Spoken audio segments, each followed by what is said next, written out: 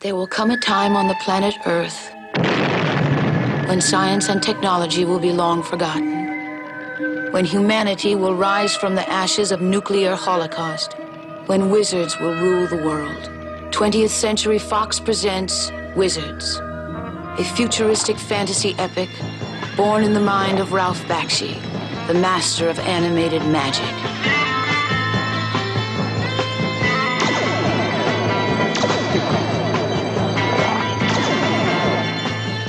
It is the story of two brothers, Avatar and Black Wolf, powerful wizards, and mortal enemies from the day they were born. Avatar, the good, who rules the peaceful kingdom of Montagar with wisdom. Science and technology were outlawed millions of years ago. And magic. Black Wolf, the future Führer. Attention! Behold! Who rediscovers the ancient secrets of propaganda, technology, and war. And sends out his mutant armies in a reign of unimaginable terror. In Wizards, you will also meet the lovely Princess Eleanor, the loyal elf Weehawk, and Peace, Black Wolf's evil robot henchman, who is transformed into an avenging instrument of justice.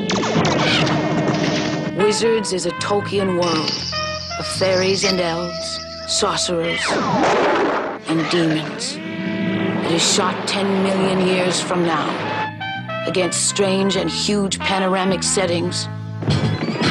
And it is more fantastic, more enchanting, and more powerful than anything you've seen before.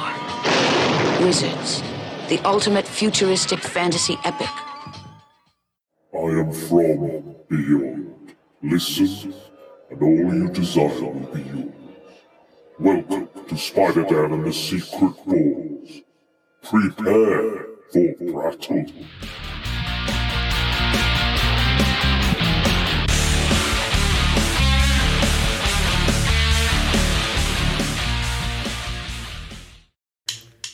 Well, Danny boy, and place the alcohol and from glen to glen, went down the mountainside.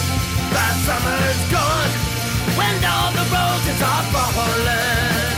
Then you must go, since you must go, but I must buy. Welcome to Prattle World. I'm your host, the ever-amazing, ever-spectacular Spider-Dan, and in this podcast, I spotlight entertainment's best-kept secrets that a mainstream audience may find boring. And welcome to Danny B Movies. Here, I introduce a guest and or myself to a cult movie, and it is the finale of Wizard Month. I hope you've had a magical time, because most of the other ones I have yet to record, so we're doing some timey-wimey stuff going on. But I have a very special guest who's not been on for quite a while, and I know everyone has missed him as much as I have. And I've picked a very interesting film for us to look at, a children's film that features fairy prostitutes and Nazi propaganda. And who else could I talk about those things with except Angry Andy Reviews? Welcome back to the show, Andy. How are you? I'm fine, except you're saying that you can only talk to someone like me about Nazi propaganda. What is this? Who are you painting me as? What is going on? Everybody knows what you're like, a massive fascist. You are the black. Yeah. I'm the Avatar, and you're the Black Wolf of this relationship. Oh God, yeah, may as well be. But yes, thank you for once again. Every time I come on here, it's another feast of delight of some kind of feature that you make me watch, and this is no different. I have no idea what was going on throughout. Horrified from the outset, completely baffled at the end. Terrific. Thank you. Well, I knew you're a Lord of the Rings fan, and Ralph Bakshi of we're going to be talking about Wizards from 1977, which is a children's film. We'll get into it. I like you said, Lord of the Rings fan, yet this is as far away from Lord of the Rings as you can get. This is Lord of the Rings if you had a meth-induced nightmare. Yes, it is all of those things. But also, like, Andy, this particular month was chosen over our World War II month by the Patreon as I well. know. So I'm glad you've managed to squeeze in some form of World War II content into this Wizards thing. So you deserve credit for that, because I was really gunning for the World War II genre. I know you. But don't worry, we've got it all set up for next year. So it is the game away. No. I've already said, but we've got it all set up. Might have changed it a little bit. Might have put in a comedy or something just to mix it up. But a comedy, I might have thrown in a comedy, maybe a satire. Funny about World War II? Not much. But I thought it was getting a bit dour. So I was like, I think we need to. World War II, Dan. Of course, it's dour. Millions of people died. I know. I'm just saying. We'll save it. That's for next year. Don't worry. I've sorted it. Don't worry. I've planned it. I'm planning ahead. But I usually ask you to tell us the plot, but the introduction has already done that for you. Let's talk a little bit about Ralph Bakshi, who I would consider the anti-Disney. I've done a lot of kind of Disney podcasts this year with Natalie as well, a 4-hour podcast with Natalie. Yeah. Talking about Disney, and I've done some with Mike as well, and Rhea and everybody. And this is about as far away from Disney as a children's film gets. Ralph Bakshi is a really interesting, very outspoken, very political, very much about the people. He's supports creators. He doesn't like big business and, people with a lot of money. He's a satirist. He is, holding a mirror up to society. He believes that animation is not just for children, it's for adults, and it should be as dirty and depressing and heartfelt and as moving as real life actually is. And he'll often record dialogue from just every day outside on the street. And I found that quite interesting about something. I think you linked me in with a video that was based on his work, and it was interesting that he'd recorded some people in a cafe, I think, for one particular scene, I think in Fritz the Cat or something like that. And it's just dialogue of people talking in a cafe, and then he's pasted that across this scene with these crows or something, I think it is. And it's really well done. It gives it like a really sort of a realistic feel, even though you're watching, hardcore animation. Yeah. And it's very authentic. Like even though it's, they're anthropomorphic animals and stuff. Yeah. We still get a sense of like, this is what real life is like. And a lot of his films are like that. He does high fantasy, and then he does like humorous stuff, and then he does kind of heartfelt stuff like American Pop. He's a really unique person. You might not agree with all his politics, which is fair enough. He is definitely an interesting figure, and he's got a raw talent. I think there's raw authenticity to his work. Is it as polished as some other animation? No. I don't think so. But you can never say it's boring with Ralph Bakshi. No, there's always something going on screen, whether it's even in the sort of like the minutiae or like, really small moments. There's one particular moment in this film which really stands out, and it's when two soldiers are just sort of talking and one's pretending to be dead. And it's on the nose, as a lot of this film is, but it's really raw and gives you like a proper sense of like, almost like an authentic war kind of situation as well. Even though this is a high fantasy film, it's very grounded in what's a gritty, violent sort of arms race. It's really weird, this film. There's a lot going on. Like you said, there's always something going on, and nothing's ever really polished or set in stone all that much. It's kind of, you watch it and then you take away your own kind of thing from it. And for me, it became sort of like a psychedelic nightmare, very much sort of like, not necessarily, even though a lot of it's World War II, it almost sort of came across as like, a Vietnam kind of esque sort of, people being abused with propaganda and drugs and MK Ultra and all this kind of stuff. I got a lot of that coming through it, as well as this overlay of World War II and propaganda and persecution through that. There's multiple things going on this, and you can take something away from it, from your own sort of... I believe, even if you don't necessarily like the film, I think it's definitely worth seeing once, just to see this kind of vision on screen and to get a sense of what it's about. But I do believe he's saying a lot about, the subtext is about how dangerous propaganda is. Oh, yeah. Like I said, it's incredibly on the nose. Like within the first sort of within the opening sort of 5 minutes, you're well aware of what the intentions are of this film: propaganda, misuse of drugs, technology, technology, and how it's controlling our lives, and how it's going to endanger our lives and endanger the environment and things like that. It's all there. There's that much of it. I think as well that he's trying to say that fascism never really goes away. Fascism is always there. Like he is of Israeli descent, so it's going to be one of those things that probably is quite close to his heart, and the use of the imagery and the swastikas in this. Bear in mind, this was marketed to children. I can't believe that. I would never have put this down as a kids' film because it's not. There's a lot of violence in it. I know you get violence in Disney films or whatever, but there are elves and Nazi soldiers doing battle, undead Nazi soldiers, all doing battle at the end of the film. And when I say battle, I mean like in terms of like there's machine gun fire, there's swords and people getting cut in half and blown away and shot to pieces, and it's animation, but you see like young elves that look like kids being killed. So you get that whole like the innocence of youth has all gone and all that. There's loads going on in this film, but I can't believe this was ever marketed as a children's film because it doesn't play like one. It's got all the look of like a nicey, like sort of like a Dungeons and Dragons kind of like the animation Dungeons and Dragons. The characters, cartoon. The characters are very cutesy looking, aren't they? Yeah, they're all very cutesy looking, but they're all hyper violent, and it's that sort of cutesy look mixed in with this ultra violence, which is why I didn't think it was a kids film. I thought it was like, okay, this is an adult film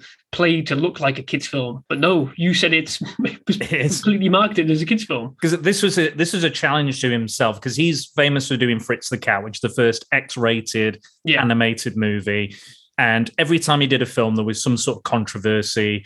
Films are often taken away from him, re-edited, or they won't allow his vision to come out because they're worried about controversy. And his satire, did a blaxploitation film, which some people considered racist, but it is a pure satire, that film. Yeah. It's, he's taking that, that racism and spinning it and showing us a view of it from a different perspective. But this was his attempt. Again, it's not like it's as close to a kid's film as he could make, because he said, in comparison to something like Fritz the Cat, this is quite tame, but still there's over-sexualization, there's prostitutes, there's implied abortion, talk of abortion there's implied kind of rape, or there's a fairy who's forced to strip for these Nazi mutant soldiers, and sing a song. There's some really disturbing imagery, but it is powerful and it does work. And the imagery does stay with you. It doesn't leave you. And obviously, this is all kind of belaboring his point, like you've said. He's kind of going over the same points again, the allegories and everything. Yeah. And I find it entertaining and unique, but absolutely is not for kids. I would not recommend showing this to kids, even if it wasn't full of swastikas and Nazi propaganda. The violence in it is quite intense. Again, cutesy looking characters like Weehawk, who's like an elf. And, he calls Eleanor a slut later on as well. Yeah, he does, yeah. I rewound that bit because I was like, he actually just said that. Yeah, he does. Rewound it, I was like, Jesus Christ. And there's a line from Avatar later on who says son of a bitch, and there's all sorts of kind of color. You son of a bitch. But we've talked about Bakshi and the ideas and the things that he was trying to say, the subtext of the film, but let's talk about subtext though, is it? No, but as you've heard in the introduction, this is a post-apocalyptic fantasy film as well, which is quite unique. Like humans are basically all dead. We've bombed each other, to smithereens, and then these fantasy creatures reclaim the earth. There's these mutants and kind of ugly kind of creatures, evil creatures that have come up out of the depths. But then also in Montagar, and Scorch is the evil place. Montagar's a good place. And then this fairy queen comes out. She gives birth to two wizards, and one is Black Wolf, who's this evil wizard with skeletal arms, this mutant wizard. And Avatar is this, handsome young hero. And I've talked about one of the artists in this film, Mike Ploog, before on my Man Thing podcast and my Werewolf by Night podcast. Oh, yeah. He does the artwork for the segments that are just kind of still images, which I really do like, even though obviously a lot of the choices for this were budgetary constraints, they were for budgetary reasons. But I like that he's come up with unique and interesting ways to get around those budgetary constraints. And that was one of the things I really appreciated, because I loved his artwork anyway in the comics, and he's done a lot of production design for, like, he did work on The Thing and various other films as well. Yeah. And it comes to, one's evil, one's good, very stereotypical fantasy film. They have a big fight for power after the mum dies, and then Black Wolf pisses off for 3,000 years. Discovers he can't win this fight because his mutants and denizens of hell that he pulls up, and I think there are some human-esque characters, but you never really see their face. They're like human, like radioactive sort of like creatures, aren't they? The ones that have survived are still like, kind of creatures, aren't they? I think there are also like small population of humans that have survived that aren't really involved, are they? I think you hear about them, but you don't really see much of them, I think. No, there's the masked soldier characters, but then there's also, like, I think it depends who was drawing that day, basically. Like, what do you want to draw and how do you want to draw it? And it's basically just a big, just ugly trolls and lizards and mutants and freaky looking villains. And it's all the stereotypes of an evil army, isn't it? An evil wizards army, like lizard people and mermen and all sorts. Yeah, all sorts of crazy stuff. Yeah. So we learn that Black Wolf he's been trying for 3,000 years to beat his brother and take over as the ruler of Earth, basically, or what's left of it, and take over Montagar. And he's struggling because his army is very dim-witted and stupid and easily distracted, and they've not got the essence or that kind of motivation the drive to win and to fight. And that was the main reason he lost his fight against his brother. And he digs up all this previous technology, tanks and, Nazi propaganda, and he shows this to his army, and that kind of reinforces them. And then they go out and they win battles. This magic projector shows it to the elf army, all this Nazi, like literal Nazi propaganda, like real footage of Nazi propaganda with Hitler and everything. And that disturbs the elves as well, the elves. Yeah, and it sends them into hysterics, doesn't it? It makes them sort of retreat from battle and not want to fight. And they just get massacred, don't they? They just get massacred. Absolutely annihilated. And it is really, really brutal. And you have Necron 99, who goes out and is a robot who is sent to assassinate Avatar, who is in his group. There's the president, who is dressed like a clown and is Eleanor's father. Bizarre choice for a design, but he gets shot to death. And his like some really heart-wrenching moments in this film as well, like when Eleanor's father is dead and she's clawing at Necron 99 and screaming like she's just lost her mind as she's lost her father. It's like, that's not a kid's film type thing with someone screaming in grief like that. Yeah, we've dealt with trauma multiple times in Disney films. You never see it in sort of that raw sort of state of like somebody going into manic sort of depression and unable to comprehend anything. You don't see any of that in Disney. No, so literally it's pure raw emotion, anger and misery, isn't it? Yeah, and it just pours out of her. And before she's like kind of a cutesy, cuddly, like ditzy, very scantily clad, very sexualized kind of character. Completely over-sexualized. Yeah, nipples showing and everything, and it's a bit much. But I still kind of like her character because she's like, I'll fucking kill people, I'll avenge my father and stuff.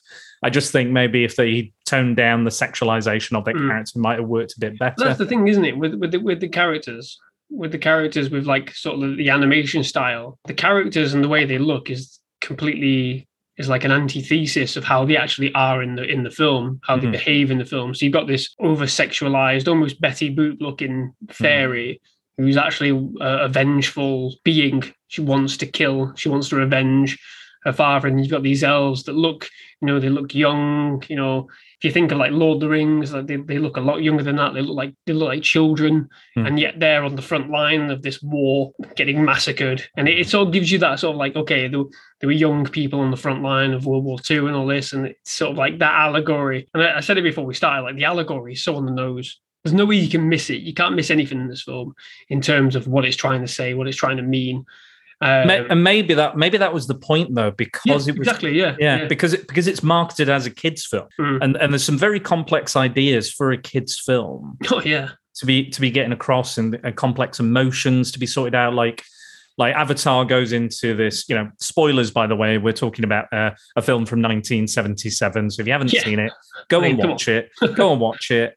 He gets in once Eleanor betrays him. He feels heartbroken. He gets into like this kind of depression. He's confused. His mind is clouded. His magic isn't really working. Yeah. He's lost his impetus to fight as well, which is again it falls into that. And he's like, I don't think I can defeat my brother. And I love when films subvert my expectation. Some people don't particularly like that, but I like it when I'm genuinely surprised by something. Yeah. And the ending. The big wizard, because again, there's this term in like writing where you have the wizard's duel, don't you? I think it's a writing term anyway. It's the big finale, the wizard's duel, and we are expecting this big magical battle between the two of them, and they're going to like turn into different animals and conjure the weather and everything, and absolutely not, because. Nothing happens. Because it reminded me of like Equilibrium. Equilibrium's a great example of that, because you go in that fabulous build-up, and then it's over in 2 seconds. Exactly, and it's I love that film. I know you're a fan as well, but like, and that's what you kind of. I've been waiting a long time for this, Cleric. But yeah, absolutely, and the same with this, because he goes. I'm glad you changed your name, you son of a bitch. Pulls out a Luger, Avatar, and shoots Black Wolf dead. Like that's it.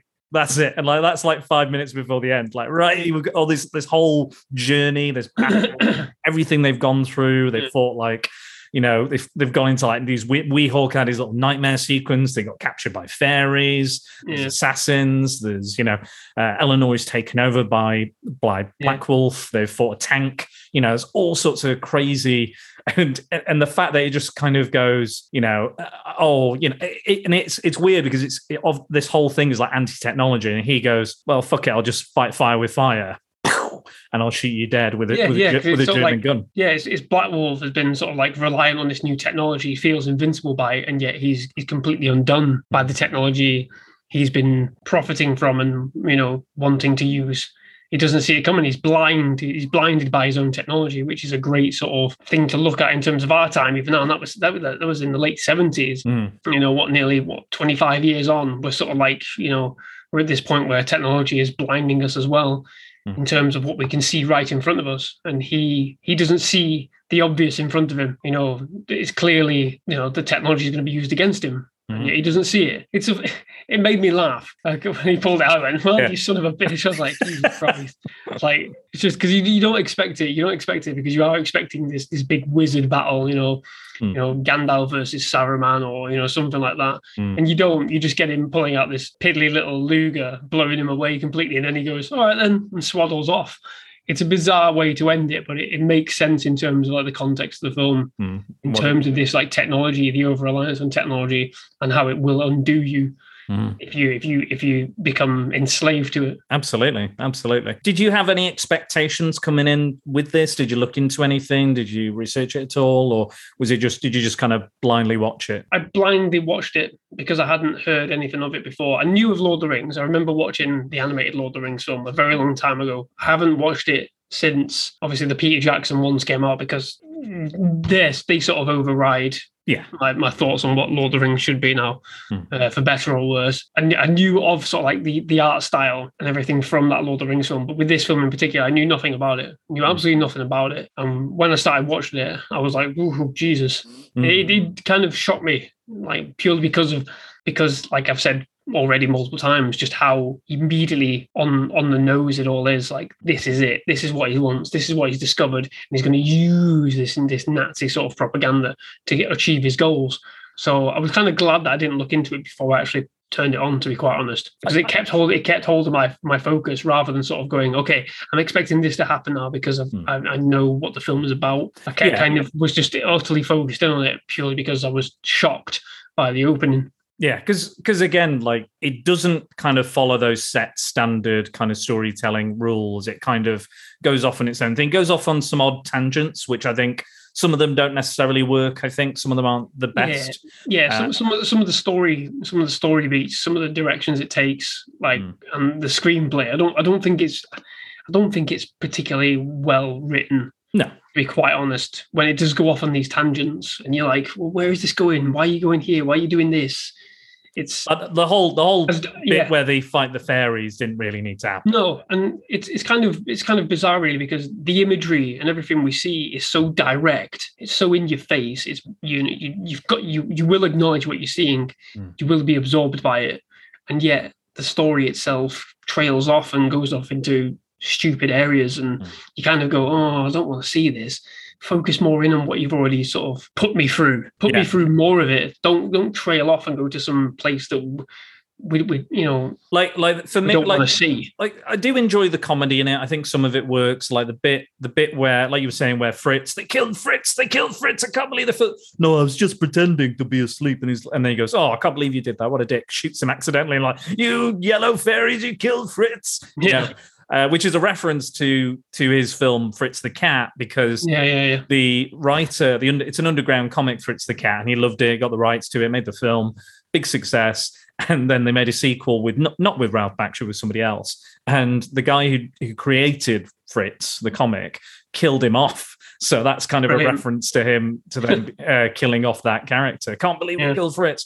But it is one of the more humorous takes. The bit in the kind of temple, the religious temple, where it's got like all this, I found that quite interesting because it's filled with kind of memorabilia from like the entertainment industry. Like there's the CBS Eye. And there's really various other stuff. Yeah, so it's almost like they're worshipping. It's almost like a Mad Max type situation where they're like worshipping the car and the chrome and the engine. It's like media itself, and media itself is a fallen god. The craving for these idols to return.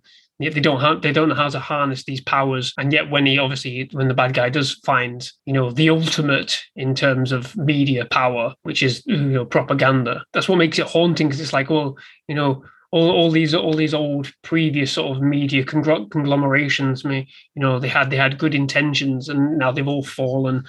They were responsible for the fall of man in terms of technology and war and everything like that, because media itself does have a big impact, doesn't it? And on war, we're seeing it right now with everything that's going on. Russia and Ukraine. We're getting all our news and all our information from Sky, from NBC, through Fox News, and we're all getting different angles and different opinions. So that's when they see all that kind of stuff in that sort of cathedral of fallen idols. It was kind of like, oh bloody hell, that's those are a powerful piece of imagery as well. Yeah, they're responsible for it. Those are the new god. Those are currently our gods. Is like the social media or the TV or a lot of people literally will die for what some fucker like Piers Morgan will say on TV. They'll be like, "That's my opinion, and he's right, and I'll fight for that. I'll fight for my opinion," and it could be totally fucking wrong and could potentially lead to more heartache and pain. There's that series that's I think it's finished now, but I can't remember what it's called, but. It was by Neil Gaiman, I think, and it was something to do with like the old gods fighting the new gods. Can't remember what it's called. American Gods? Yeah, that's it, American Gods, yeah. I mean, I watched the first two series and I think it went off the boil when half the cast left because of whatever reason. But that was the same kind of thing. It was like the old gods are failing, like Odin and, the Easter Bunny. I think she was one of them. Sure. But then it was the new gods were like media and social media and things like this, and they were all consolidating their power and how they were spinning it to influence the people, because it was a battle for influence. And I just found it quite interesting that in this sort of film we're seeing sort of the back end of that. Once all these once all this influence has failed from these massive media organizations, what comes next? Well, it's just the fall of man, isn't it? Because we're lost without information. What do we do? If news is the primary source of information, news, influencers, social media, if they all fail, what happens? Where do we go? Or we just dive into anarchy then, don't we? And in a weird way, this film and its messages are relevant even now, 45 years later, is it? I think maybe some of that. I got my timing wrong, and I said 25 years, but 77. I can't do my maths. Yeah, I think I want to say 40 odd years, isn't it? Yeah, 45, I think. Anyway, it does, those ideas are very clear, they're very succinct. Again, he does bash you over the head with it, but again, that's kind of the point. That's what he's doing. He does it in his other films. There's other films like Lord of the Rings, obviously, is a pretty straight adaptation for him. Yeah, he unfortunately didn't get to make the sequel because there was supposed to be 2 parts, and again, creative differences. It does seem to butt heads with studios quite a lot. And I think it's just he's an artist. He believes in authenticity and a rawness and a truth to his art. And I think when money and other stuff gets in the way, that can be a problem. Like even on this film, 1.2 million budget. He ran out of money. He said, I need another $50,000 to finish this. And they said, we're not giving it to you. You have to finish it. It was all the battle scenes. Yeah. And he was speaking. So George Lucas at 20th Century Fox was also making Star Wars at the time, and even asked Ralph to drop the original title was War Wizards, and George asked him to drop War from War Wizards so it wouldn't affect have a detrimental impact on the absolutely. So George had also gone over budget by like $2 million or something on Star Wars. So they sat down and they were talking like, they're not giving us any more money, what do we do? The studio said, take it out of your own money. So George went off and did that. He said, I'm going to take it. But he changed the back end of the deal. And I think he kept the merchandise rights and stuff like that, which obviously is history. But with Bakshi, he got paid $100,000. So he went, right, I'll cut half my fee, I'll give it to the animators, and we'll just do it. But he came up with a technique, he didn't come up with a technique, but he implemented this technique called rotoscoping, which involves the tracing over the animated cells over film footage. So there's lots of film footage in this for the battle scenes, because that's the one thing he hadn't animated, which was very key. And arguably some of the best bits in it are the battle sequences. Yeah, it's probably the only part of the film, I think, where it's actually edited really well. The rest of the film, for me, is it's a mixed bag in terms of the editing. Sure. It's all over the place. It's choppy. It doesn't make any sense. Yet for the battle scenes, it's because it is chaotic. It is, completely out there. It actually fits the editing is done. And like you said, with this sort of like sketching over and tracing over, you get some weird sort of imagery, don't you? Yeah. With real life soldiers mixed in with hellscape looking. Yeah, you've got like Nazi helmets on, but they add horns and glowing eyes and things like that. Yeah. And these shadow creatures from out of hell that have been drawn up by him as well. And it really does work. And I think, and he absolutely implemented this technique in all of his future films, American Pop, Fire and Ice, you name it. It's kind of been his thing to do that, and it does work. Unfortunately, the face, you can't really get detail on the face, unfortunately, that well. No, they do just look more like shadow beings, don't they? Shadow creatures, especially sort of like the Nazi soldiers and all like the images of vehicles and like the sort of the background battles. They're all sort of like completely blurred out, aren't they? I wouldn't say blurred out, but they are made to look smudged. Like demons, smudged demons, like they've come from the depths of hell. And I think that's the way it's sort of played across, isn't it? Especially in the epilogue when it's describing what happens to them all. It's played out like though these are like demons and phantoms of what's come before, mixed in with his own armies that have like the lizards and the mutants, and the they're all sort of zombies mixed in together. And it's a fascinating thing. And I think that, like I said, I think those are some of the best moments. And again, brutal. There's like brains coming out of people's heads, and gutting people and slitting throats, machine gun fire filling people full of holes. It is. It's pretty much like an animated sort of Saving Private Ryan, isn't it? Towards the end, so you got the end battle of Saving Private Ryan, which is a lot of people getting killed in horrific ways, And you got this very same sort of scenario at the back end of this film. It's literally complete war violence in animation form. There's people being gunned down left, right, and center. You know, there's elves fighting with swords. I think there's one bit where there's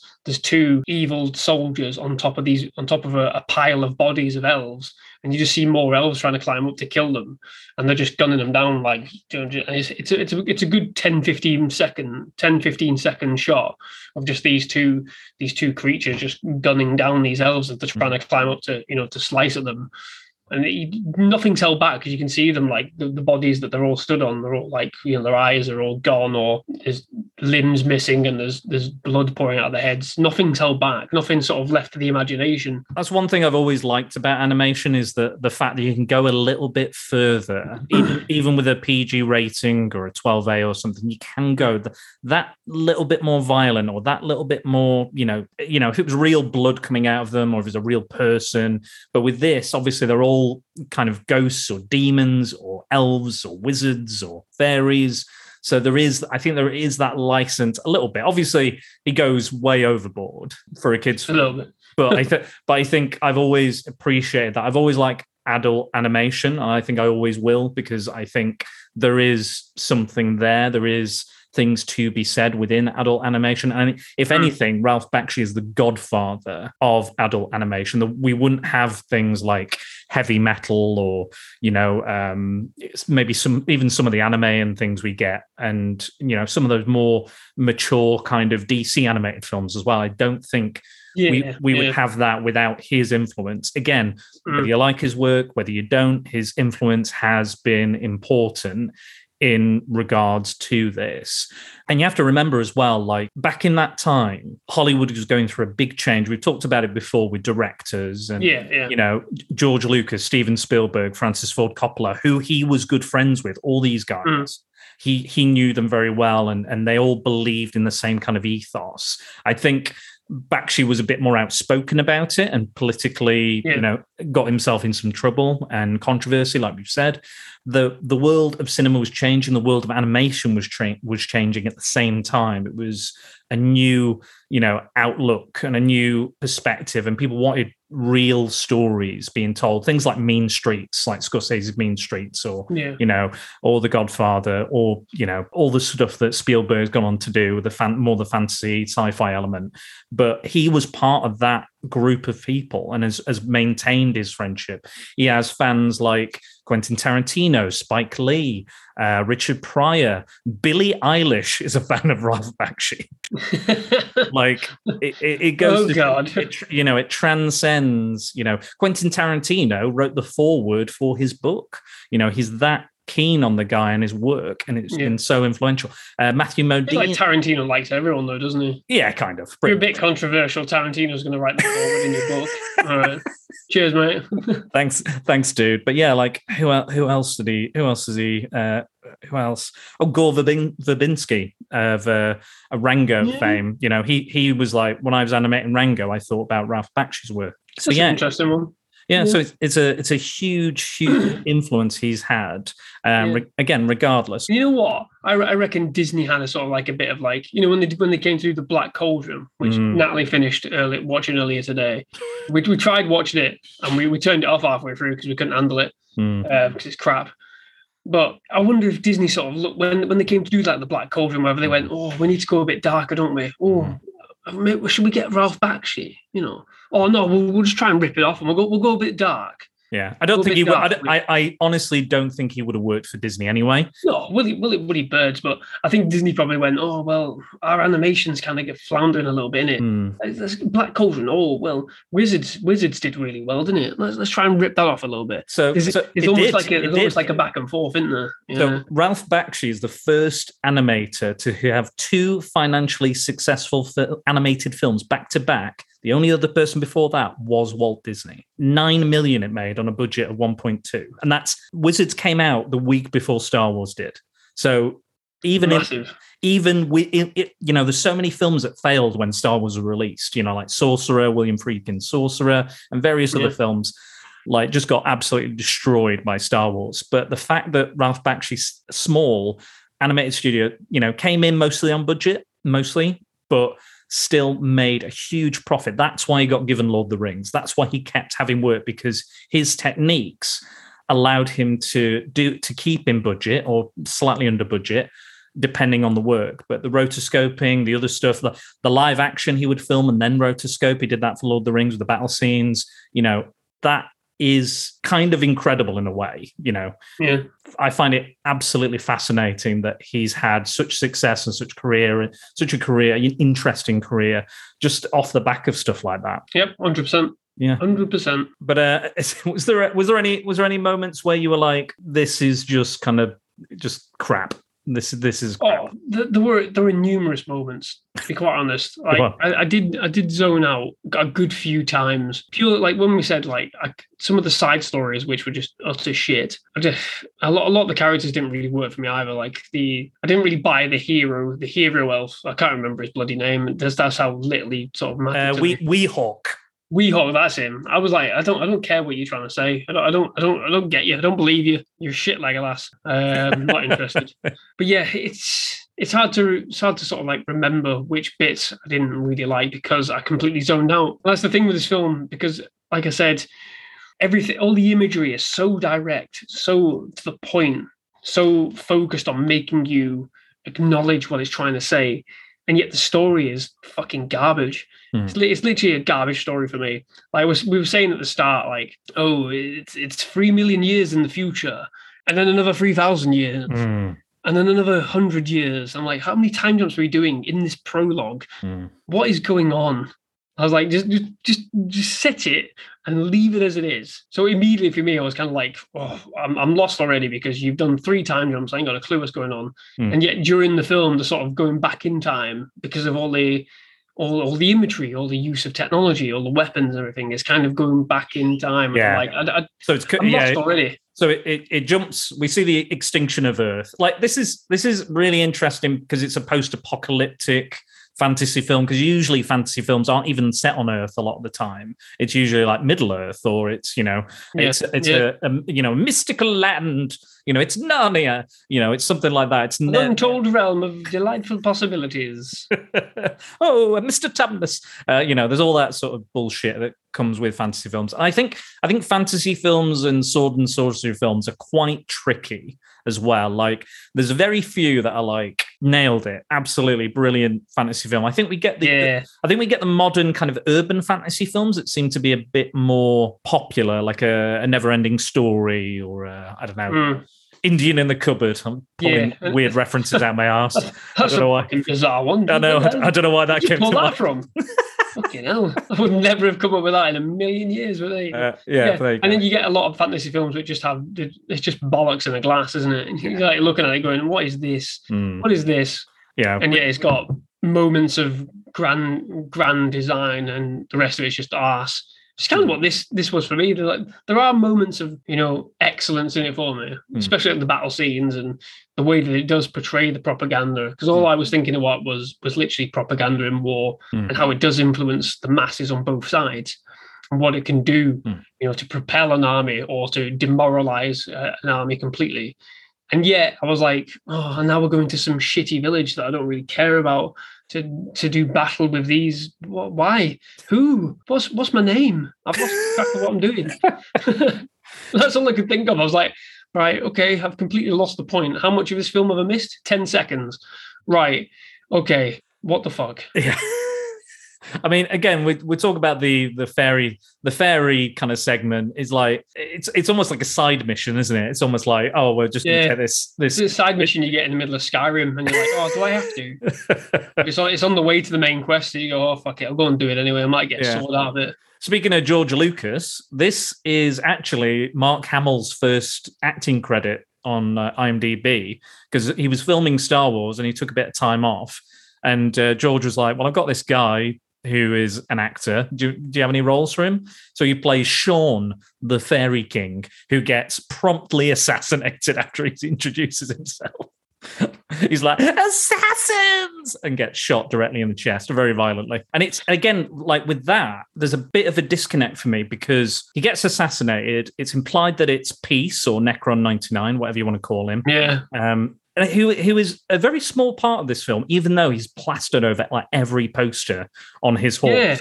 Yeah. Like, he's quite, because I actually, coming back to what I'd seen it before, but coming back to watch it, I was like, oh, I remember him being quite prevalent. And it kind of the story opens with him going to assassinate Avatar. And I thought he was in it all the way up to the end, but he really wasn't. And no, it kind of just fades away, doesn't it? Yeah, kind of. He gets murdered by Eleanor when she's taken over by Black Wolf. And yeah, it's kind of just that. But it's implied that because Weehawk's like, I don't trust you, you're evil. I don't trust you because Avatar has reprogrammed him. And there's a really kind of quick, like you were talking about the editing, and there's this bit where all of a sudden we see Eleanor screaming. I'm like, where the fuck did she go? What's just happened? And then she's captured. She's between these two stone columns and being interrogated by the fairies. And it absolutely threw me for a loop. I was like, what the fuck just happened? Like, I didn't. That's the big bone of contention for me. It was that point. I literally had no idea what was going on. I literally didn't know what was going on because everything happened so quickly. When I was saying like within 5 seconds, everything had changed. Well, that was it. That was that moment. I was kind of like, has a bit of the movie been cut? Have I missed something entirely?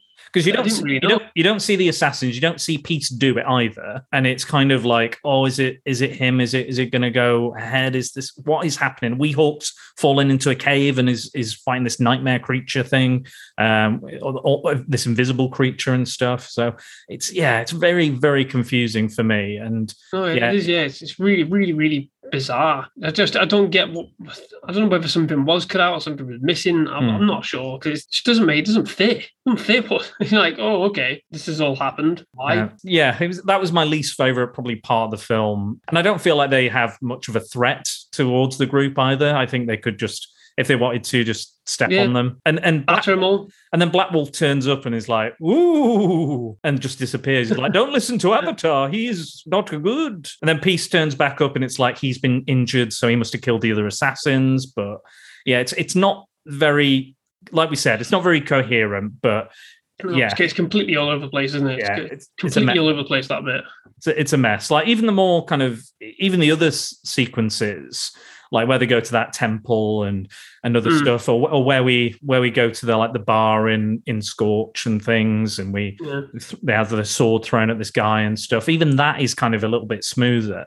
But yeah, there's just one section. It's just, I think that also annoyed me because again, it's just all like, oh, we're these wee little fairies, and I was like, yeah, I don't really like this. And again. And they don't really. This is absolute shite. And they don't really clarify the difference between like Eleanor. She says she's not, a true fairy. She's going to be like a father seems human. She's saying like her wings are not fully formed or they're transparent. Or something. There's a lot that comes up in such a short space of time where you're like, okay, it's like backstory and all sorts that just pops up and you're like, what? Okay, can you clarify any of this? No, we're moving on. All right. Oh, okay. I think that's it. I think sometimes with the fantasy films is this they come up with all this lore. They either come up with too much lore or they don't come up with enough to fill in the gaps, sort of thing. Or again, like we usually get a big exposition dump. Like every Thor movie was like, long ago, the gloobity glue in the darkness of space did this, and the Big Bang, and But then some films where you're like desperate for exposition, like I don't know, say like the fucking Rise of Skywalker. Like, how did any of this fucking out? Yeah. How did he get here? How would the fucking how the Empire got all these thousands of ships? No, fuck it. Buy a comic later on down the line in 12 months' time. Play Fortnite. That'll tell you. Yeah, fuck off. Oh God. Somehow Palpatine has returned. Yeah, can you tell me, please? I'd really like to know. It's in a comic in 12 months. All right, okay, nice one. Yeah, some films where you're desperate for a bit of exposition because sometimes you do need it. I always go on about exposition, how much I hate it. If it's done properly within, a decent way, whether it's a character explaining, his own personal motivations or something along the lines, or something's discovered and unraveled or contemplated upon, then fine. But you can't just plow through entire scenes like this and go, well, her wings are not properly formed because she's part fairy and this is that and that. And you're like, where the fuck did this come from? Oh, it doesn't matter. Well, it fucking does, because you're giving me some kind of impetus of what a character motivations might be. Why she is more aggressive why she is being persecuted by all these other furries, or any of the other characters, why they don't trust her. This is important. It's important, just like it's important to know how Palpatine survived. Oh, it doesn't matter. It just somehow brilliant writing. Somehow. We've got to. That's what I hated about Rise of Skywalker. I quite like The Last Jedi, but Rise of Skywalker was 20 minutes of retconning, which it drove me fucking mad. It's just like, I don't have a problem with retconning, but if you've had such a bad reaction to the previous film, I don't think you need to fix it. I would just roll with those punches. You've made that decision. You've agreed to it. The director has released the film. It's had, I said this on the BVS podcast we did. I don't know if you did. I don't know if going and fixing problems that the audience has with a film is a good thing. I think just carry on. You've told that story. Everyone has signed off on this story. Everyone has said yes, this is fine. So move on with it. Go with it. Don't just go, no, that's not true. That's not true. That's not true. That was a lie. Bullshit. Utter bullshit for me. But anyway, not getting onto Star Wars again. We talked enough Star Wars in this podcast alone, I think. No, we haven't.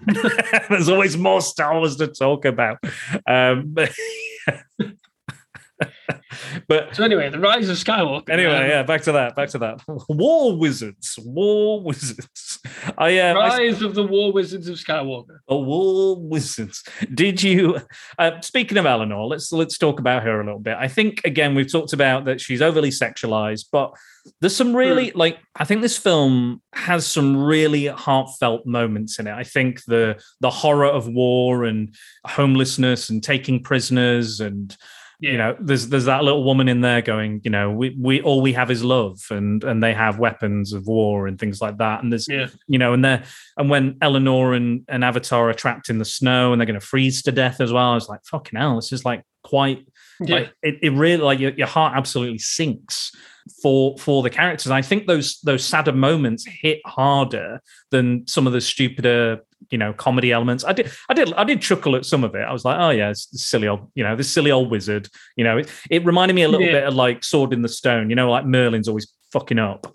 The bumbling wizard archetype that's actually the most powerful being in the entire fucking world. Yeah, and they're all like, your Avatar? I don't believe your Avatar. Shut up. This stupid little, and again, like earlier on, you get this look of the character who's like when he's young and heroic, and I like that he's this. The actor's doing a Peter Falk impressions. That's why he sounds like Columbo. And Ralph Bakshi is like, I love Columbo. I love Peter Falk. Let's do more of that. So yeah, and I quite like that he's like smoking cigars and he's got the wisecracks and he's like this, I love that he's not your typical fantasy character Avatar. I like that. No, yeah. Eleanor, I think, again, I think there is a character dying to get out, but there's some really creepy moments between her and Avatar. Like there's this love story between them. And I'm like, that's a load of shit. Yeah, it's a bit problematic having a teacher be the love interest, and the bit where he's like, "Oh, I'm going to go to bed," and she's like, she turns around, and she's like, "I need to avenge my father. I'm going to kill him. I'm going to cut their throats." She's got the sword and everything, and then all of a sudden he was like, "What are we going to do, Avatar? Where are we going to go? How are we going to solve it?" He's like, "I'm too old for this shit. I'm done. I'm busted. I'm no good. I'm 3 days to retirement." Pretty much, I'm too old for this shit.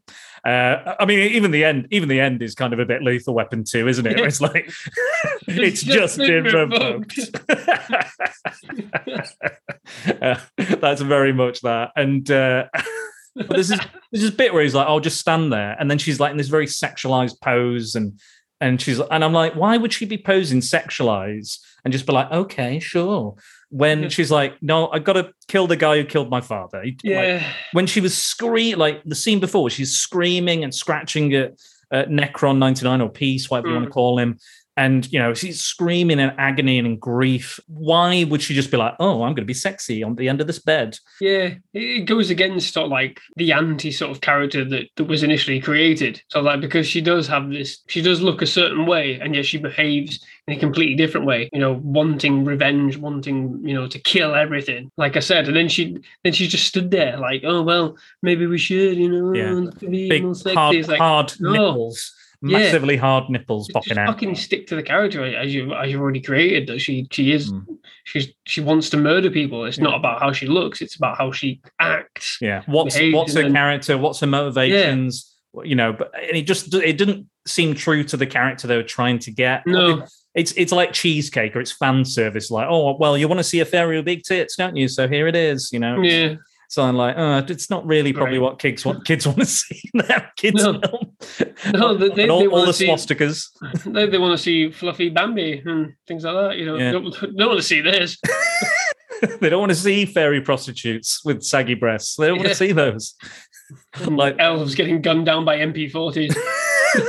Absolutely. Oh yeah, they got the big chain guns, haven't they? Like, fucking Jesus Christ! It is Panzer tanks coming in, rolling over the dead. You know, taking them hostage and stuff. And you know, I agree with you about Weehawk as well. I think he's just your standard. There's no depth to Weehawk.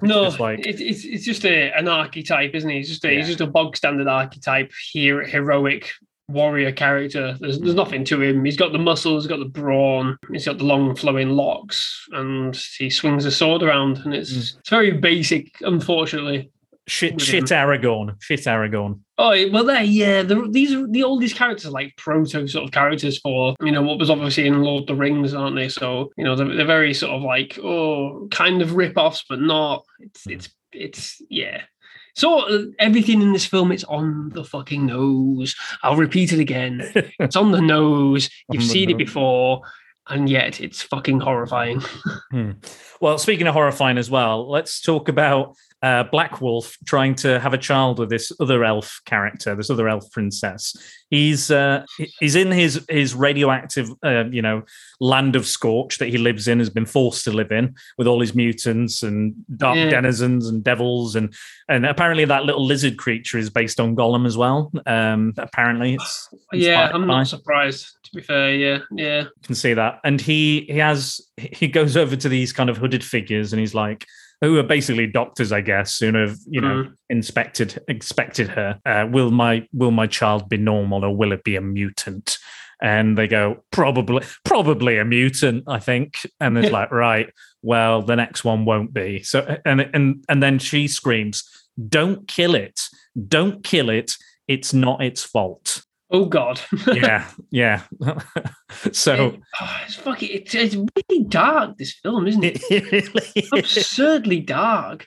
It's so dark. I mean, the thing that freaks me out about him is that he looks a bit like Rasputin. It's like an undead Rasputin, isn't it? And just that imagery alone is terrifying. And you've got these moments, ultra dark moments. Like you don't see anything, but the implication is there. And the implication is enough because it's happened, and it's awful. It's really awful. Hammering home, this is a kid's bloody movie. It's awful. She does turn up in the end. She does have the baby in arms, so we don't see the baby, so we don't know if it's a mutant or not. But that's beside the point anyway, because you raise the kid well, that's good. But she kind of distracts Weehawk after he runs in, punches Eleanor, calls her a slut.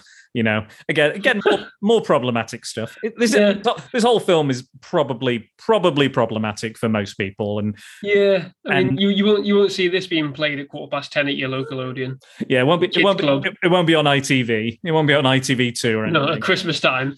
Yeah. Now a lovely kids movie, Wizards. They'll be like, we can't. This would be impossible to even edit all that shit out. It'd be impossible. It would be if they did edit it, you'd have like a 20-minute special. And all it'd be is like the fluffiest moments of the film, which just look even dark and depressing as it is, and then I think so. Madness. I think so. It's a totally unique film, and again, I quite like it. It's not perfect by any stretch of the imagination, but I love the energy, the imagination behind it, the vibrancy, the authenticity, the message. There's a lot you can take away. It's classic animation. It's a unique story, and he's told it in his own way, and I appreciate that. There's very, very rare where you see a film nowadays and go, that was really authentic. That was something different. That was unique. Yeah. How many films do you watch on your channel and be like, this is just, copy and paste bullshit? Yeah. Everything's just a fucking copy and paste these days.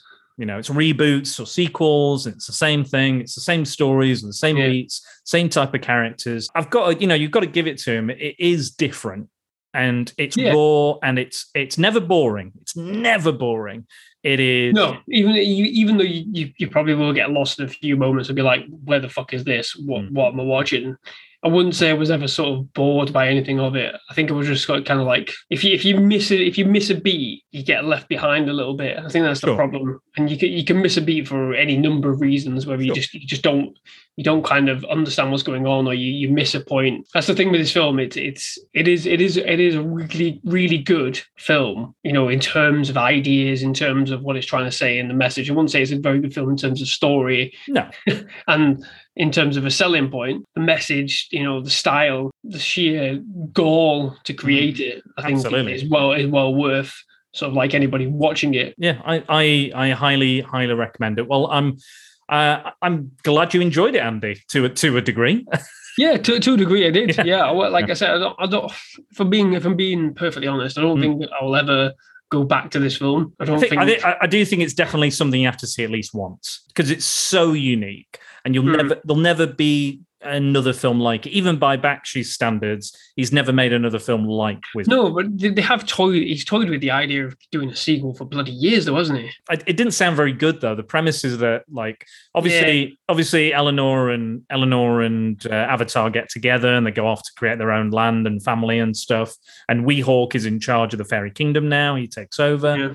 And the implication is that Weehawk would come between them and there'll be this love triangle. I was like, that sounds utter dog shit. Sorry. Yeah, sounds... I don't think it would, because the fact of this film is like what is interesting about it is the shock value. Yeah, we're talking it's mid to late 70s, and we're talking about films that, you know, when they were shown, they did shock people. And it's not just this film. It's, you know, horror movies, you know, then, you know, even late night movies, you know, that were shown that have now become mainstream and things like that. You know, this is of that sort of genre. This is of that sort of style. The shock value, like getting people to sort of sit there and go, fucking hell, what did I just watch? I don't think you can replicate it. I don't think there's any way that you could replicate it in terms of creating a sequel. I think a sequel would probably sort of like diminish sort of horrifying impact of this. You know, the shock value would diminish it. Sort of like, you know, sequels to Texas Chainsaw Massacre or Friday the 13th or things like that. The further you go with sequels, the less impactful the originals are. I think that's the problem. I don't. If the sequel was to come of this, is there any way you can replicate the shock value of seeing, you know, Nazi imagery on screen that's influencing elves and demoralizing them? I don't think so. And again, I love a good post-apocalyptic movie as well. And this, you know, technically fits in that genre. Even though it's several genres intermingled, isn't it? Matched together. And again, really interesting, really creative. Like if you're looking for like an artist's kind of canvas, like this is a work of art. Again, it's rough. It's not, you know, completely cohesive, but it's fascinating to watch. It's interesting to see those ideas play, to see the character, just those little sequences, like you're saying, with they're piled up with the elf bodies and they're shooting away. You know, there's the little sequence when they're in the trenches and the old guy's like, oh, listen to me, kid. And he's got that pipe with two big tits on, you know, and he's smoking away. He's like, oh, listen to me, kid, they're rubbish. They'll never win. And then they come in and again, they show the Nazi propaganda with their magic projector. And we see the evil that is fascism. And again, it's, you know, fascism is only, you know, it's a hair's breadth away from coming back at any one point. I don't care what you say. I saw a poster the other day and it was like, why has fascism come back? And it was like an advert for some political rally or something. I was like, fascism never went away. It's still here. No. There's always somebody, you know, vying for that, or it's, you know, it's going to happen. Even if it's not in this country, it's in quite a few other countries. All it takes, as is evidenced in this film, is a suggestible population. That's all it takes. It's just people that are able to be suggestible to ideas, which is what happens in this. You've got sub creatures and lesser creatures. You know, lesser elements of society. You know, I'm not saying that any human being is lesser to another, but you have these elements in society which are, you know, they perceive themselves to be sort of forgotten about. You know, the forgotten generations, forgotten youth, and all this.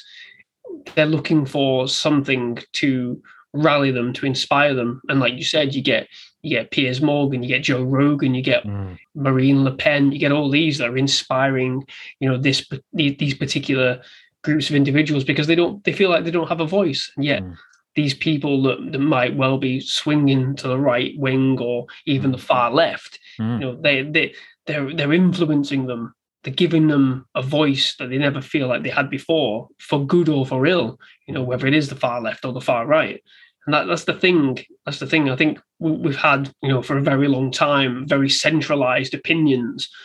And, similar to in this film, it's all centralized until somebody finds that spark. And that spark is this buried message that's been hidden for a very long time.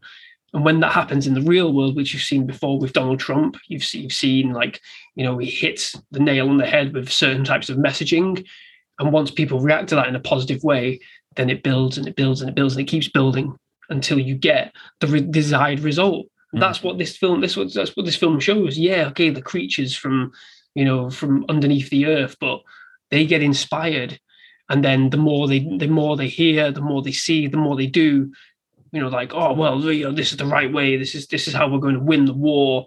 And then you see the elves, who are the beacons of light and innocence and whatever. They're struggling because they can't deal with this negative imagery. They can't deal with it. And this is how it is in society. It's like our society at the minute. Everything's powered by social media. You see a negative image, you're going to react one way or the other. That's the way it is, and it's terrifying. This film sort of it does suggest this post-apocalyptic world is coming. Well, funnily enough, it's not that far off, is it really, in terms of the message polluting ideas and inspiring and technology being the bearer of bad news and creating untold misery. Absolutely. I couldn't agree with any more with all that stuff you were saying. But I saw recently, I think on the news today, people were doing a computer. Didn't Russia send out we could nuke you in 5 seconds flat and you'd be dead? There was some sort of computer, I don't know, program or plan or something that they were this is what would happen if this is what we can do, and this is the effect it would have. Yeah, it was like an advertising threat, wasn't it? It was here's a public service message from the Russian Federation. And that's propaganda. Make America Great Again. That's propaganda. I couldn't think of a more obvious bit of propaganda. Like you were saying with Trump and everything. Yeah. Well, actually, there's good propaganda and there's negative propaganda. Yeah. It's how you react to it. Because the Apple adverts on TV is propaganda. Oh yeah, it's telling you need to buy a new phone when there's nothing wrong with your fucking phone. That kind of stuff. The next Big Mac's out, well, that's propaganda because it's telling you need to buy it. Do you? Do you really? No, not really. Do you need to buy into this political opinion? No. But if you're feeling shit and you don't feel like you've got anybody listening to you, and then somebody on TV goes, "Oh well, here's my opinion." You go, "I agree with that opinion." We do it with movie critics. Sure. We do it with opinions on people that have opinions on video games and comics. All this comics crap, and somebody else goes, "Actually, I think it's really great," and you might latch onto either one of those opinions. I do it. I don't expect everyone to agree with my opinion, but some people have latched onto my opinions and gone, "Yeah, you're absolutely right." And some people have gone, "No, you're a fucking arsehole and you're talking absolute shit," and send me private messages and then deleted their accounts. Andy, that's just brilliant. Andy, that's just me. I just send those. Well, yeah, I wouldn't be surprised. Yeah, it's tickled me. I had numerous private messages, and you click on their account and it's been deleted. You're like, all right. Yeah, but really, again, that if we're talking about subhumans, they're the subhumans. Exactly. Those hateful people full of hate, rage, and all that horrible, vile, vitriolic bullshit that people are full of. And again, people can get radicalized quite easily. It happens on a daily basis. And again, this film is saying that as well. All it takes is one little image or one little thing to send you on this course. The key phrases that you want to hear, and you will take up arms. There you go. Well, I think we've come to an end because I think we've not really talked about the magic, the wizards, the fantasy. I think that's all inconsequential, isn't it? I think True. It's called Wizards, and it is a high fantasy film, but that's kind of sort of like the paint on the canvas, isn't it? It's not what's been drawn. I think the colouring, sort of like the wizardry and everything, that is sort of like an extension of what the film actually is. That's sort of my takeaway from it. I don't believe that it is like a sort of like a wizard's kind of film, or like a like Harry Potter kind of thing. It's much more than that. It's much more deeper than that. It's much more based in reality, in the guise of this childlike civil, this childlike environment, this childlike story. It's much more than that. It's much deeper than that. And the wizards are just the painting. Yeah, and I think that using wizards to get that message across, using the high fantasy to get that message across, is inspired. And again, people talk about people forcing politics on them and and all this problems and stuff. Like all art's political one way or another. Oh, and you can't help it. It's just this picture of a deer behind me is completely political. it's got branches growing off its antlers. I'm in the living room. My studio is in development. This political statement of the deer is all to do with the environment, because it's an innocent animal with branches growing on it, and we're destroying the environment. So yeah, you're right. Everything's political. There you go. Like, again, if you bought it from IKEA, IKEA known for being very political, but you're right, absolutely right. And I think you've absolutely got what Ralph Bakshi is about. Like, that's his creed, that's his ethos. Again, he wants creative freedom, and he's never really had it to a degree. Like, he has had some creative freedom, but then obviously that's met with controversy and stuff. But a lot of his films have been taken away from him, like Cool World he did, and a few others have been literally just pulled away, or he's not been allowed to edit them, or he's not been allowed to do stuff with it, like mixing live action with animation. He produced and he used to work for Terry Toons, who did Mighty Mouse back in the day. And he also animated the 60s Spider-Man cartoon, which is probably why it was so fucking weird. It is fucking weird. Those later episodes, it all makes sense. They're fucking mental. Anyway, but he put it together. He put a new series together in the late 80s, and he got all the kind of powerhouses of animation, basically gave them their start, give them free creative control on that show, so they could do whatever they want, whatever their idea, whatever they wanted to come up with. He just said, just run with it. And he paid them well. They had good practice, they had good times. And like Bruce Timm, obviously not many years after that, went to do Tiny Toons, and then he went to do Batman the Animated Series, and on and on and on. And there's other names in animation. I'll see if I can find them on here. I've got them somewhere. Here we go. So we've got Bruce Timm, Andrew Stanton, Dave Marshall, and Jeff Pigeon. So if you know your animation, those guys' names will crop up a lot. Even in stuff like Pixar and various other things, like they've gone on to bigger and greater things. And he paid them well. He gave them creative control, and he's all about the little guy. Ralph Bakshi's always been about the little guy and defending and he doesn't like the fat cats and the the crypto fascists and all this sort of stuff. Like he's. Do you mean to say that everything's coming full circle again, Dan? And we're going back to that period in the 60s and 70s where artists were completely underpaid in favor of more easily accessible media. Possibly sanitized. Buying Twitter for 44 million. But again, 44 billion that is. Yeah. Well, yeah, and free speech is potentially under lock and key, potentially on things like that. Free speech is now owned. It's going to be copyrighted. Well, my Facebook got unpublished and now republished, so it's back. Yeah. And then was it Dan Burgess, who's been a guest on the podcast. His has just been unpublished, so I don't know what. And his is a photography thing, isn't it? Yeah, I honestly don't know. And I sent loads of appeals out to kind of say what's going on. I'm not sure what's happening. And I think it's one of two things. Either I've been sharing too much on the Facebook groups. It was the wrong type of page. The location was wrong or something. I don't know. Whatever it is, doesn't matter. Fucking algorithms. That's what it is. Yeah, the algorithm will get you. Fucking algorithm. Anyway. I think we have come to an end. I think we have talked long and hard about the politics of wizards. Yeah. And again, I've cherry picked all the subjects this month. Could try to be a lot of varied stuff. So, and I think this is probably arguably the most political film of the bunch. And but I've had a lot of fun with it, and I think you've had a lot of fun with it too. I have. It's been an experience. But I thought we'd have a look at maybe a little, slightly, what I look at, the kind of stuff I bring up and bring to the fore for you. Shit, crazy stuff. Yeah, I get it. Yeah. Fucking mental stuff. Anyway, Andy, you're on the social medias. You have a YouTube channel.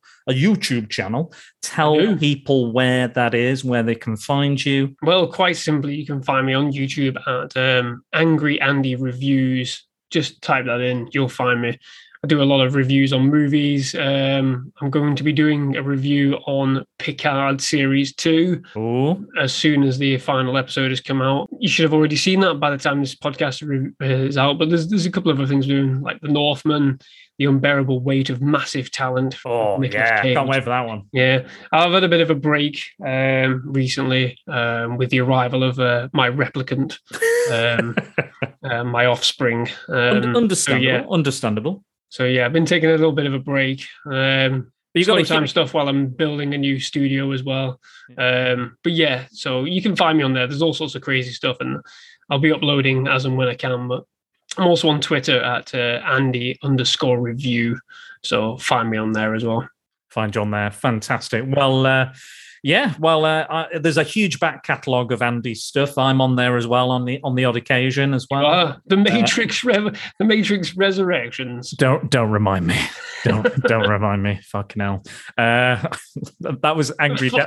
That was Angry Dan reviews. That's what that one was. It was. Jesus. That's why I wanted you to do it, because I knew you were fucking raging. I was mad. I only got more angry the more I thought about it on the drive home.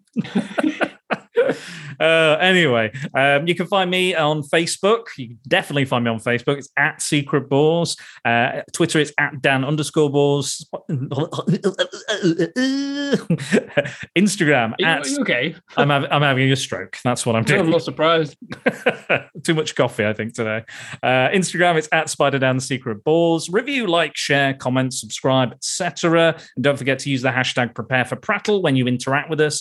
If you want to join the Prattalion and to be briefed in full on the Secret Bores, swing over to Prattle World at SpiderDanandTheSecretBores.com. And I'd like to thank my patrons on Patreon. I'm Jack's Musings, Paul Meller, Max Byrne, Scott Hodgson, Simon Cotton, Mike Burton, and Angry Andy Reviews. And you should join. You should join as well. Come along. Join Prattle World. Come on down, son of a bitch. Be part of the Prattalion.